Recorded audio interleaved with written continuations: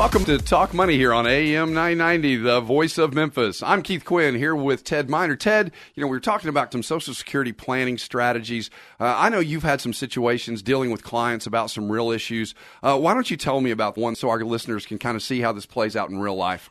Keith, I had a client come in that owns his own business. He and his wife work there. They have a good income, and they had actually discussed, they had the ability, because they own that business, to be able to, shift income back and forth within certain parameters. Right. So they had some things they could do from a planning perspective. Absolutely. And for her standpoint, the accountant looked at it, and of course, because the company is them, right. When they pay the individual Social Security, they're also paying the company Social Security. Absolutely. So the more they could shift with one income over the $117,000 limit, then the less Social Security they have to pay in. So you were talking about the Social Security tax that Kurt had referenced, the 6.2%. So That's they're correct. paying it on the individual and on the business. And on the business. And he thought, he thought, one good thing is she only had about 8 years of income. Let's shift the income to her.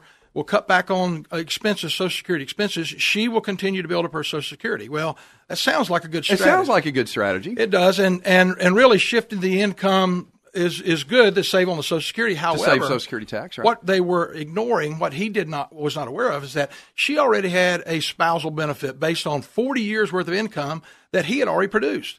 And for her, she was 62 years old. For her to have that income for the next 4 years, her income, her benefit, her individual benefit would not get to where her spousal benefit already was. So her spousal benefit, based on his full retirement age amount, she could file at 62, and she wasn't even aware of that. Well, she can file at 62 if he had filed. If he had filed, right. But really, they're waiting until 66. But the benefit that he already had for her was something she couldn't get there, even with another 4 years of great income.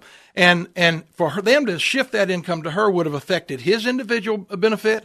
It would have affected her spousal benefit, and would have also affected the survivor benefit. The survivor benefit as well. And had they followed through with that without us discussing it, it probably would have cost them well over $100,000 in retirement.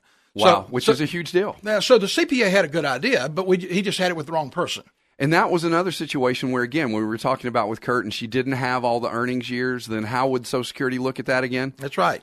Absolutely. So, and if you don't have those years, they look at what do they add in when they're looking at the 35 years? Yeah, well, zeros. And what she was trying to do is to try to get there, and she did not realize that she already had a benefit. And they came to one of the classes that we have, Social Security classes. They said, hey, we want to sit down and talk about our particular situation. We did that, found out the strategy they were getting ready to implement, and it would have been disastrous. Now, you think about what you had said, $100,000 extra in retirement that they didn't know was available, that is their money coming from the government. That is a huge deal. That's right. I run into it all the time. Now, I know you also had another situation where you'd had a gentleman that came in, was a missionary, talking about financial planning. Explain to us what happened real there. simple, real quick. He came in. His wife had never had a job. Of course, she worked tremendously at home for many, many years. And, of course, that's the reason that this spousal benefit came to be.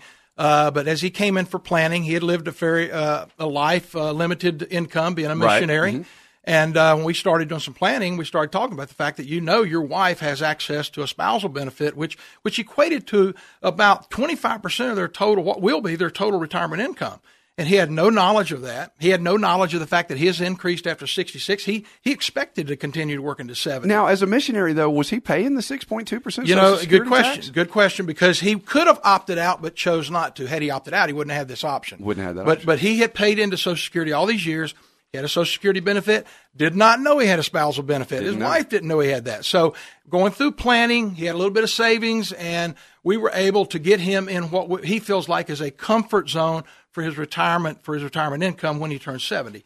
Had he not known that, he was really struggling with that. Ted, we're talking about Social Security solutions. You've talked to us about a couple of practical situations you've had, how that's impacted clients. Now, I know you had another situation where you had a professor who had some issues. Yeah, professor. Well, his issue was just the fact that no one would engage him in utilizing Social Security as part of his planning for retirement. No one? You mean no one from for work, right? At work, he had wasn't getting any support to understand these issues. They had retirement counseling, and when he got together with the company that they had hired, they would talk about his 401k, how much was in there, how much income that would generate, a little strategy there. But they wouldn't discuss with him the Social Security benefits. And what made him so angry, Keith, was that when he didn't take it very funny when they came back and talking about he was trying to find out, hey, can I retire at 64? And they said, well. yeah, you can retire as long as you don't live too long. and I can see why you would take that one a little bit the wrong way. And he was probably the wrong person to have that type of a joke with, but it really irritated him. It was a very serious subject. I can't believe anyone would say that to someone. As long as you don't live too long, that's an interesting way to approach retirement planning. But they told him they were not going to discuss that, so he came to us, and we sat down and we started talking about not only how much Social Security, but the strategy. Again, it's kind of funny. We hear this all the time, but his wife is another benefit, the spousal benefit. Didn't know anything about it. Didn't know anything about it. And didn't know anything about the file and suspend, didn't know anything about the extra credits of waiting till 70.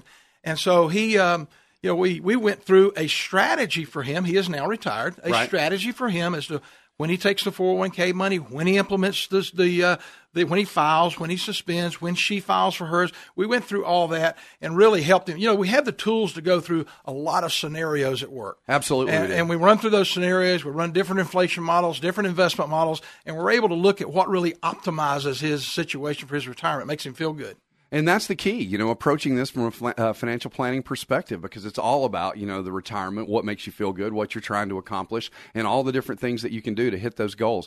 Now, I know we have one more situation that I did want to talk about because this highlights, some of the problems that you could potentially have, and that was with a police officer that you'd had. Well, he was an executive, and he actually had a great pension. He had worked 30 years, 25 years, and he had a nice pension coming in, $70-some thousand, and he had gotten another job. And but his goal was to I'm going to try to get some Social Security money here. Uh-huh. He retired at 50 something, and he was now trying to get the Social Security money up. So there is a what's called a windfall elimination provision that anytime you have a government job that you receive pension for where you are not paying in Social Security. While you're getting your pension, you're not paying into Social Security, and that reduces your amount? That reduces your amount. And he's going to have to work a lot more years than he thought he was going to have to work for the Social Security benefit to be worth much. Plus, it eliminated the spousal benefit and the survivor benefit for him. So really interesting. Ted, I know you're going to have some seminars on this coming up. We try to have them about every 4 months. We'll be having one in January there at Shoemaker. And we also have Terry Hurt is having a seminar at the firm. That's on December 4th, a Thursday. One of my favorite titles to seminars that we have, Girls Just Want to Have Funds. So I would encourage anybody, call the office 901-757-5757 to RSVP to Terry's seminar. I want to thank Ted Minder. Ted, you've been a great guest. Appreciate you coming in. Of course, Art Frederick, who does a phenomenal job as our program director, Eleanor Moskovitz and Katie Brashear, our production assistants, Jeff Long, our compliance officer, Drew Johnson, who writes our Mid-South History Moments, and Rebecca Brazier, who does an amazing job reading them. I'm Keith Quinn. Please join us next week when we'll help you make the most of your money. Jim Shoemaker and Keith Quinn are registered representatives and investment advisor representatives of Securian Financial Services Incorporated, securities dealer member FINRA SIPC, a registered investment advisor. Shoemaker Financial is independently owned and operated.